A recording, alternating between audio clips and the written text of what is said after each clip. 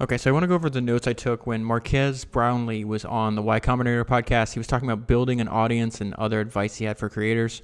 If you don't know, he owns one of the most successful tech channels on YouTube, and he goes by the moniker MKBHD. So the interview starts out and they asked him, like, what would you attribute your success to? And he said it's pretty simple. Since he does tech videos, the obvious answer is tech has been more interesting and important for so long, and just being in the tech space for a long period of time has actually helped. He continues to expound on this point that something else that also has helped the channel grow and him become more successful is that the channel has its own unique style. And not only does it have its own unique style, but it's been a consistent voice. It's basically only him for the last 10 years.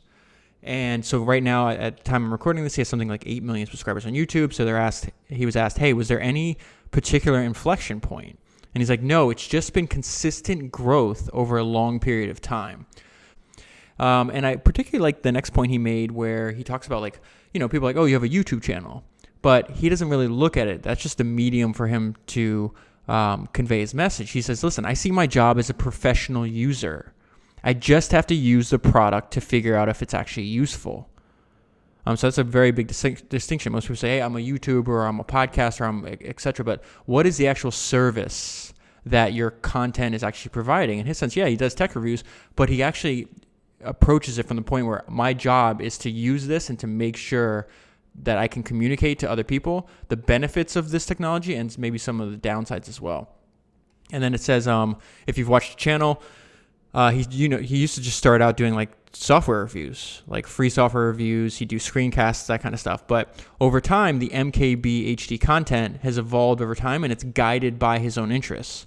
So currently, the breakdown is he's got reviews of smartphones, which is what he's probably most well known for. Then he started this this series called Autofocus, which is him talking about the technology in electric vehicles. Then he has this new series called the Space Series, which is about how other creatives use their workspace. So not only does he makes videos of like their physical workspace, and he talks about like how they organize it to make them most productive.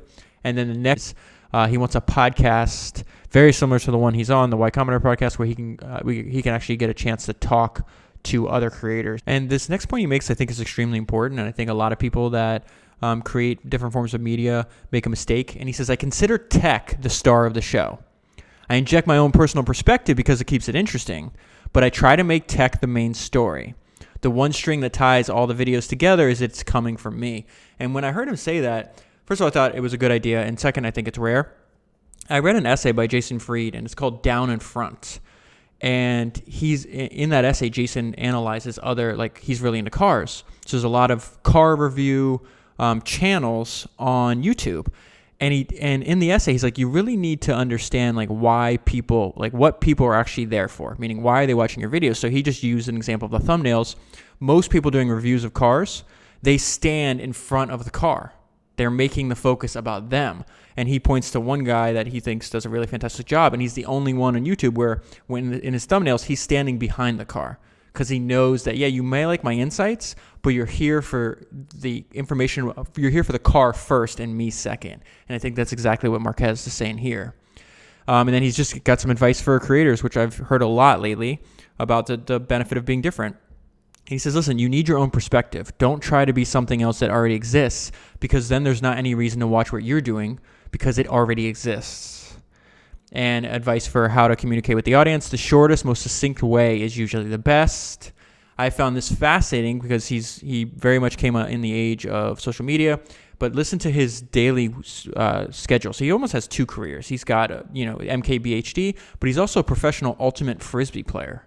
So his daily schedule is separated by weekdays and weekends. So weekdays are divided by production and post-production days. Production days are days where I'm filming, editing, and writing.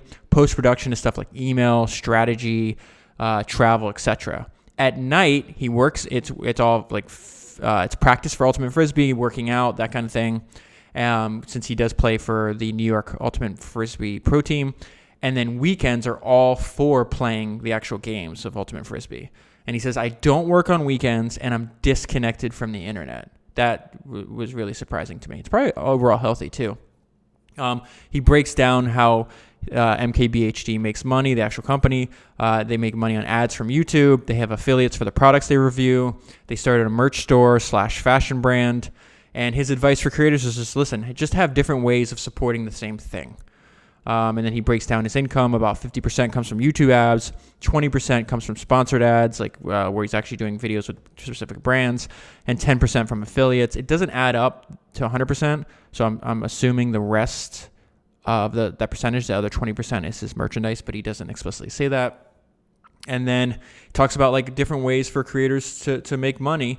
And you're seeing this where like a lot of YouTubers are doing almost like Twitch live streams, but on YouTube platforms, so people can subscribe to them on a monthly basis, give additional money, they can do donations, stuff like that.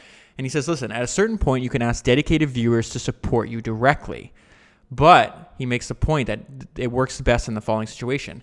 If they really like your work, they won't have a problem with that. This works best if your work isn't common. Again, going back to don't just copy people, come up with your own unique perspective.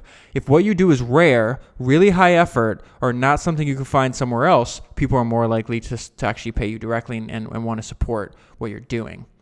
And then I'll just close on this because I thought this was fascinating. He just kind of takes his life, day by day, week by week, maybe year by year. But he's like, I don't have any long-term goals. So he's asked the question like, that was his response. Like, where do you see your business in 10 years? He's like, well, I don't have any long-term goals. If I was forced to guess what the company looks like in 10 years, I would say it would be more of a media company.